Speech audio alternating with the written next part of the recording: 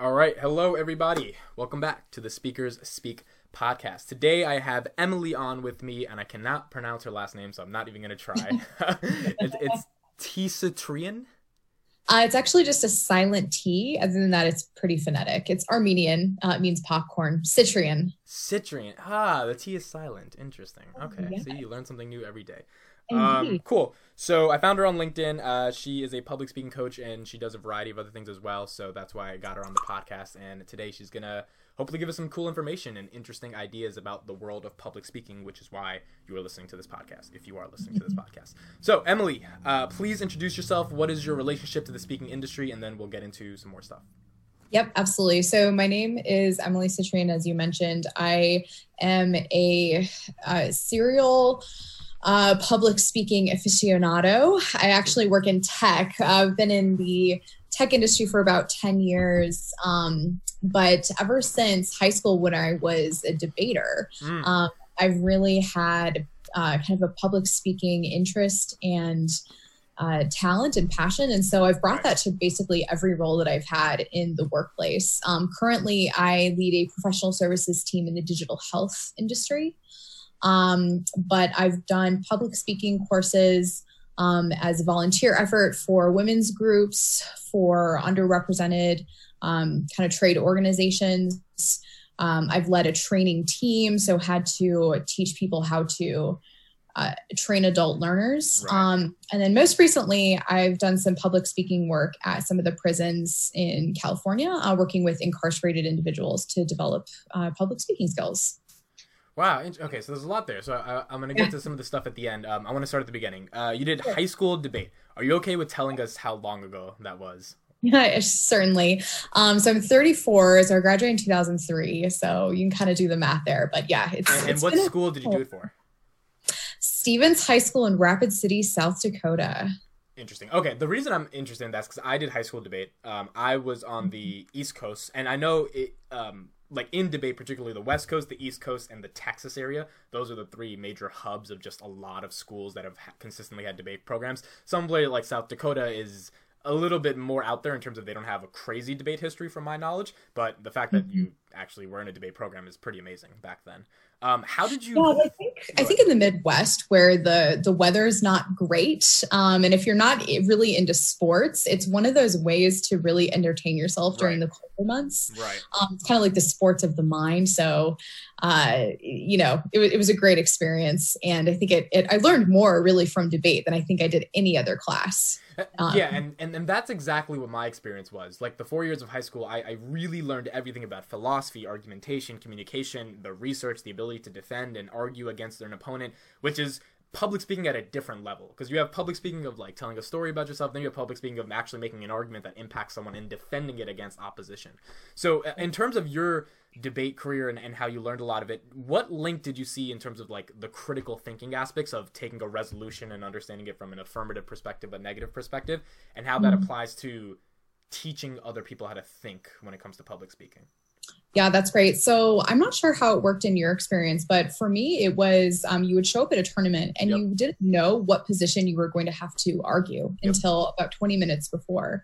And so you really had to develop a deep sense of empathy and try to anticipate what your opponent was going to say even before you got up there. Right. So I think at its root, this type of public speaking develops that really deep empathy and the ability to kind of project what you think somebody else is going to say or how they're going to respond to what you're about to say. And that's a really, really important skill in basically every career.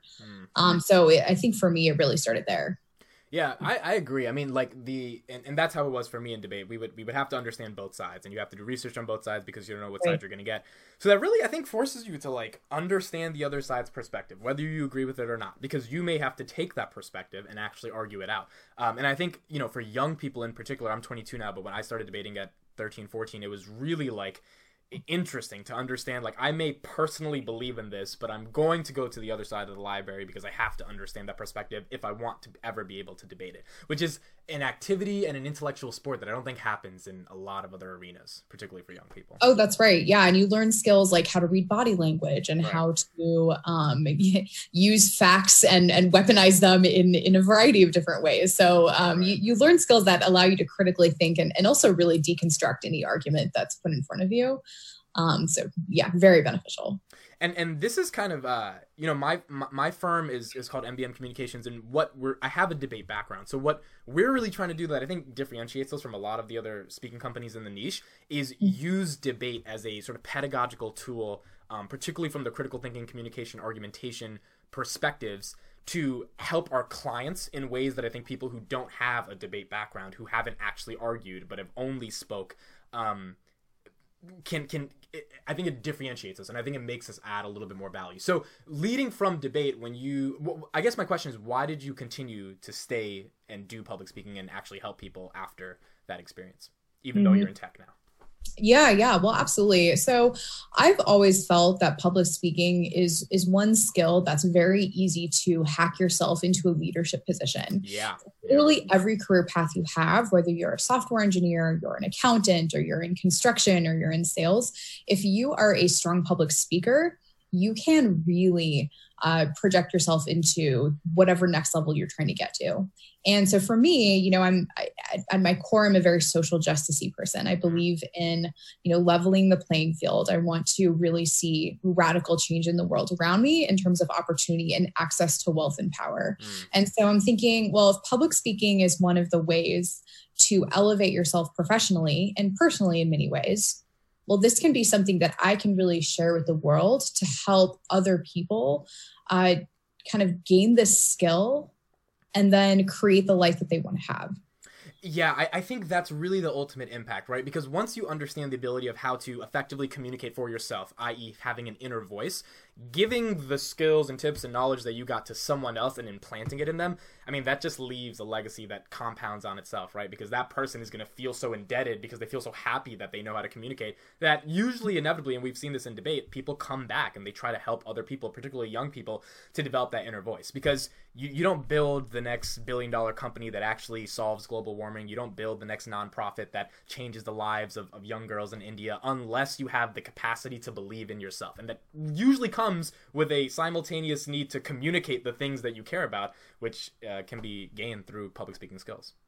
That's absolutely right. And it is something that, you know, there's an art and a science of it. Yeah. But literally everybody can get better in some way. It's not like, oh, you have to go back to school for 4 years, or, oh, you have to learn how to code, or you have to, you know, learn this or that. There's fundamental building blocks. And if you do them, you will get better. So It's pretty magical in that way. Right. And I relate to that as well because of what you said in high school. You know, if you don't have sports or the weather's cold, this is like the one thing you go to. For me, I wanted to do sports. I wanted to do music, all that stuff. I just wasn't talented in any of that stuff. And when you come to that realization, you kind of try to deny it. Like I remember 9th grade freshman year, I was just like, I'm going to be a singer soon. And then you actually try to sing and you're like, fuck, like I really am not good at this. So like to me, debate and public speaking is it is a universal form of communication that everyone has access to as long as you know how to speak, even if it's in a different language. And because everyone has access to it, the variable of success in being a better effective communicator is purely contingent on your ability to just work at it. It's not contingent upon an intrinsic talent, which to me gives it such a beautiful gateway to people who want to communicate ideas to the world. They just can't because they can't sing or dance or whatever. Absolutely. Yeah, it can be a great equalizer. So I continue to be very excited about its potential. Yeah. And the other thing about it, and I want to get your thoughts on this, is, you know, I think communication is kind of the essence of our existence, right? There's a lot of things that are important, but our ability to communicate and express ideas kind of tie in the social fabric of humanity. What is your thoughts on like the ability to take an idea and turn it into something real by speaking about it? Do you think that creates a level of fulfillment in people when they're able to have an idea in their head? Like they went to the park and they had an amazing time at the park and they want to tell a story about that park. Do you feel like there's a need for people to be able to communicate those things in their life in order to give their life purpose at some level?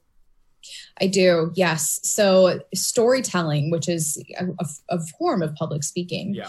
is, the corporate America is kind of rediscovering this as being one of the fundamental skills that really everybody should have, particularly people in leadership or aspiring leaders positions.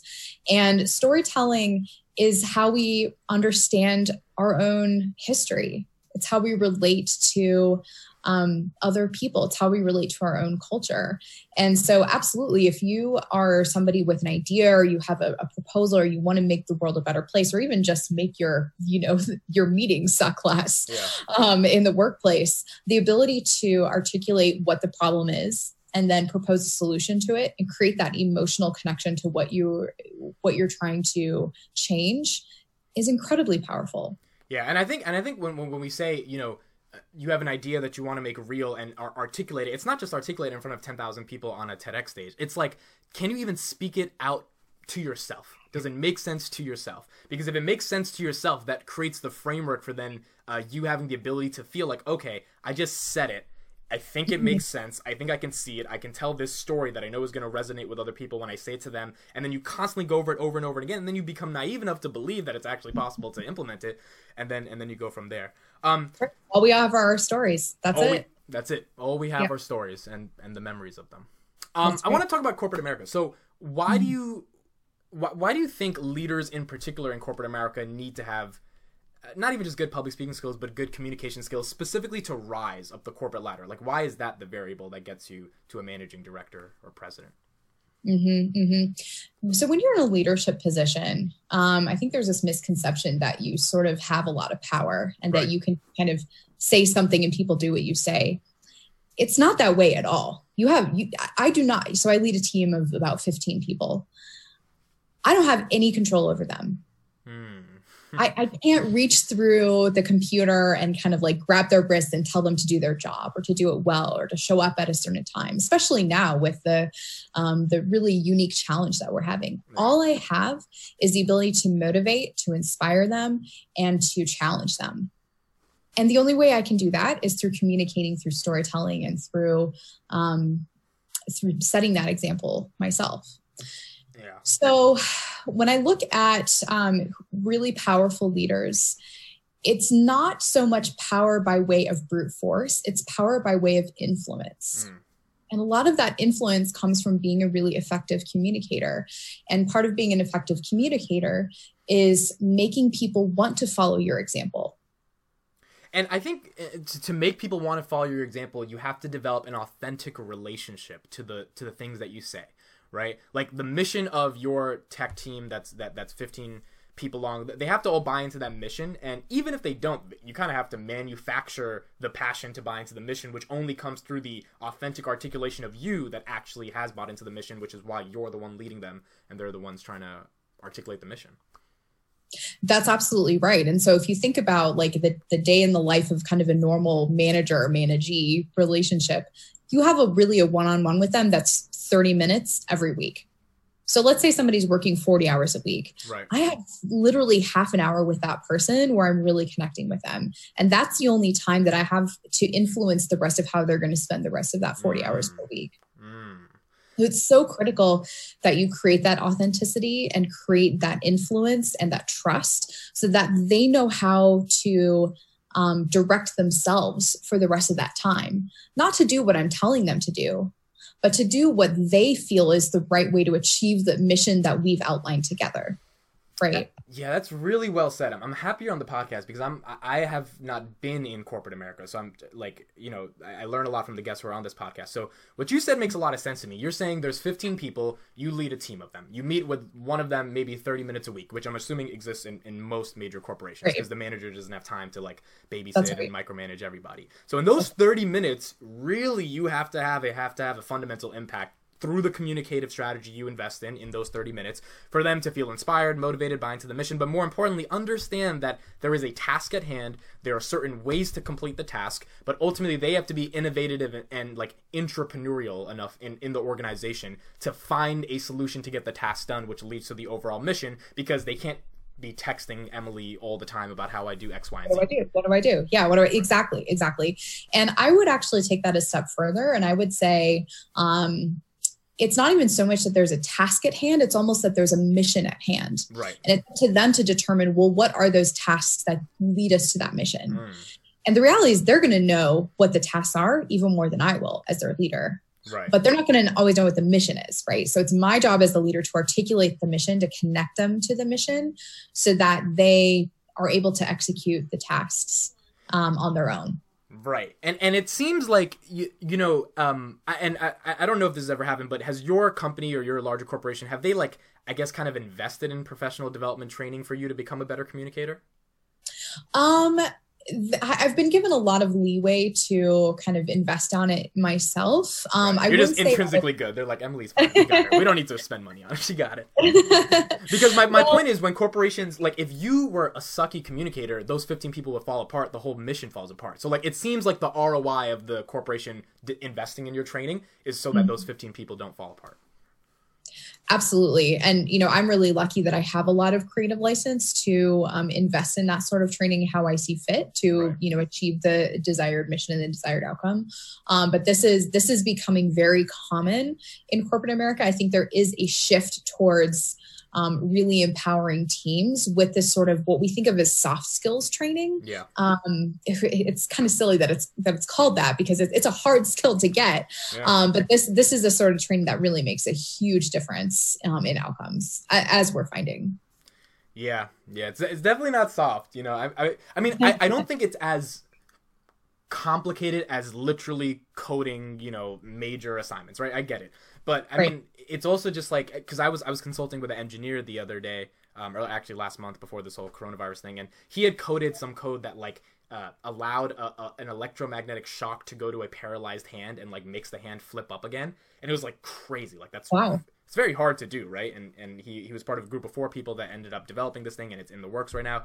And I was consulting him on the presentation of it, and he was just like, I don't know how to talk about this. And I'm like, you fucking coded it. Like, what do you mean you don't know how to talk about this? Like, you coded some and so you realize very common. Right. You realize that, like, for them, it's really hard to articulate this thing. And for other people, it comes a little bit more natural because they think of things. But I want to explore why it comes a little bit natural. I kind of have this thesis on life that your mortality, we might get a little deep here, or the end of your existence, right? The fact that you're going to die, to me, serves as an existential motivator. It provides all the anxiety and weird feelings that you have as a human being on this planet to get something done in this lifetime. For me, particularly, I've tried to take that thesis and apply it to how my firm philosophically helps clients get over the fear of public speaking, which is what I want to transition to next, which is our idea is that if you're going to die, that should serve as a motivator for the fact that you have a limited amount of time, a finite amount of time to create a meaningful, purposeful life. And in order to do that, one of the pathways to meaning and purpose, as we talked about for 17 minutes, is communication. So the fear is kind of irrational when you realize you have a very limited amount of time to actually say things, whether that's through singing or through speaking. Most people are speaking because most people can't sing, in order to actually make an impact. And then you just have to buy into the fact that we should care about having a meaningful, purposeful, impactful life. If you don't buy into that, then the whole thing falls apart. What is your kind of thesis on that and how people can get over the fear of public speaking? Yeah, that's a really interesting way to look at it. I don't entirely disagree, but I think that there's a spectrum of kind of a naivete to mortality to really a kind of stoic acknowledgement of it. One of the things that I've personally experienced anecdotally is those who have been either experienced something really tragic or really challenging in their life, or those who maybe are, first generation Americans, or those who have had, single parent households or been around, some real human suffering and tragedy, seem to have a deeper connection to public speaking and storytelling than those who haven't. So I think there might be something there in that being in touch with the mortality and the kind of fragility and temporary and unpredictable nature of life can certainly have a connection to your innate desire and ability to communicate and tell stories. Yeah, that's a very interesting point. I mean, if you've had a hard life, you're more likely to... But I mean, it can go both ways. If you've had a hard life, you might have been triggered by it and you don't want to talk about that experience. Whereas a lot of other people, I mean, a lot of the most, creative musicians, the first 3 albums are the come up, right? The first 3 albums are all the shit they went through and then like how they got over that and now how they're reaching for success. And to me, that's really important because when you've gone through some crazy shit in your life, no matter what it may be, if it's affected you on a deep level, you've recognized that because life is limited, you don't want to live those days living in that suffering or tragedy that you experience, no matter what spectrum it could have been. It could have been really, really bad or in the middle or a little bit, but it still felt you in some way. And that can trigger you to want to speak more. Absolutely. So I recently introduced a program at my company that partners with a group called Year Up, which is a year-long internship program for young adults who basically are very talented, but for whatever reason are experiencing an access gap. So they don't have access to power, wealth, opportunities in tech that, simply because of their zip code and life circumstances, right. They otherwise would. So we brought 2 interns into our group who worked with us for about 6 months. They were from Oakland. I believe both of their families were immigrants from Mexico and had come from really, really hardworking working class families. Yep. They both realized that this was their moment. This was their chance to break that cycle of poverty and to be the first person in their family that had access to corporate America, that had any sort of desk job and didn't have to work hours and hours doing manual labor. At the end of it, I worked with them very closely to give a talk to our group about what they had learned, what their experience was, and what their plans were. Meaning you helped them create their final presentation to your team. Yes. I will tell you, there was not a dry eye in that room. I believe it was an incredibly powerful talk. I think that it was life-changing for many of the folks in the room that had really, really connected with them, and bringing that authenticity and that it's power. It's really powerful. And I have no doubt that they're both going to be just wildly successful, and that they can make a huge, huge difference in not only their lives, but their families' lives and their communities' lives. But yeah, I would say, because of their life experience, that gave them a kind of a natural affinity towards being really effective and powerful communicators. Yeah, that makes a lot of sense to me. And that ending talk that they gave and there not being a dry eye in the audience, I think we can think of that in a couple ways. One, that to me metaphorically is the exact same thing when it comes to mortality. It's like you have this one shot, this one opportunity, in this case, in that little talk that they have to give, where you can have a genuine impact if you're speaking authentically and you know how to effectively communicate the experiences you've had, which can lead to people not having dry eyes. And those lack of dry eyes, if there's someone powerful who's listening who starts crying, I mean, that leads to opportunity. And that's how most opportunity happens. It's like you have a genuine connection with someone who has influence, resources, power, and then is so influenced by that, whether they saw it through a YouTube video, whether they saw it in person, they were affected by that communication, and then that leads to another opportunity as well. And that's the same thing with life. I mean, you just have this one chance to make an impact, just like that one chance to talk it out, and you got to hit it out the park sometimes. Absolutely. All right, I want to just dive into a couple of technical categories of public speaking, just given your experience of it. For people who have very sort of like heavy, like we were talking about engineering, like very hard data to communicate, have you worked with any people where you were able to help them mold that data into something that was available for the masses to understand? Yes, I have. So there's a couple sort of technical ways to be able to communicate really technical or complicated concepts. One is to study work that's similar to, have you heard of the Zen of presentations, or I think the called might be Presentation Zen? I think it was a book or something, or no, it is that. It's a book, but it's kind of I think it's like a whole course of how to give really effective. Yeah. So anyways, some of the principles there are to really distill down a lot of text and a lot of numbers into like 1 or 2 images. And so if you were to look at a slide and you were sort of to see, this like mathematical problem all drawn out, your brain is instantly trying to read it and trying to process, and you've lost track of the speaker. You're trying to write down notes. You're very much using the left side of your brain to try to process the information. But if you what is your problem solving? So let's say it's, this guy you talked to that made the paralysis. If you put up a slide and you showed just somebody's hand, That's it. Just somebody's hand. Right. And then you ask the speaker to tell the story about a paralyzed person without movement in their limbs, suddenly being able to move it because of what had happened. I mean, boom, you're going to completely connect with your audience. And then you can get into kind of more of the technical aspects of, well, how did this happen? Right. But you have to kind of get into people's state of vulnerability first. You can also use principles that are used in like stand-up comedy. So stand-up comedy has a rhythm and a pattern. It's like tension, release, tension, release. Right. And when people laugh during comedy, it's because it's funny, but it's also because it is that release. So your comedian will talk about something that's really uncomfortable, or your comedian will just stop and create empty space. And then the very next thing they say is hilarious. Punchline, right? Exactly. And so, simple technique. But everybody can learn this and can incorporate it into whatever they're talking about, especially if it's a highly technical concept. Yeah, I think the problem solving thing makes a lot of sense, especially coming from an argumentation background. Whenever we debated, before we presented the solution to our judge, because you always have to solve a problem, otherwise what are you really debating about? You have to highlight the emphasis of the problem, which means you have to use storytelling, or you have to use analogies and metaphors or symbolism, whatever you could do, really to create a genuine, authentic connection that puts the face of the problem as the stakeholder. Meaning you're not just talking about 10,000 people dying because of global warming. You're talking about someone who had their whole life ahead of them, and then they got into some carbon dioxide that shouldn't have been released because a company didn't care about what they were doing in an area where they don't care about the racial demographics of the people they're releasing bad fossil fuels in. And then that resulted in a death, and that's a bad thing. And that problem now intensifies through a numerical perspective and through a human perspective, which allows the solution to potentially fend off a lot of the objections, even if those objections aren't fended off from a technical level correctly. But from an emotional level, the judge or the audience already feels that the solution has to happen regardless, which is important in sales,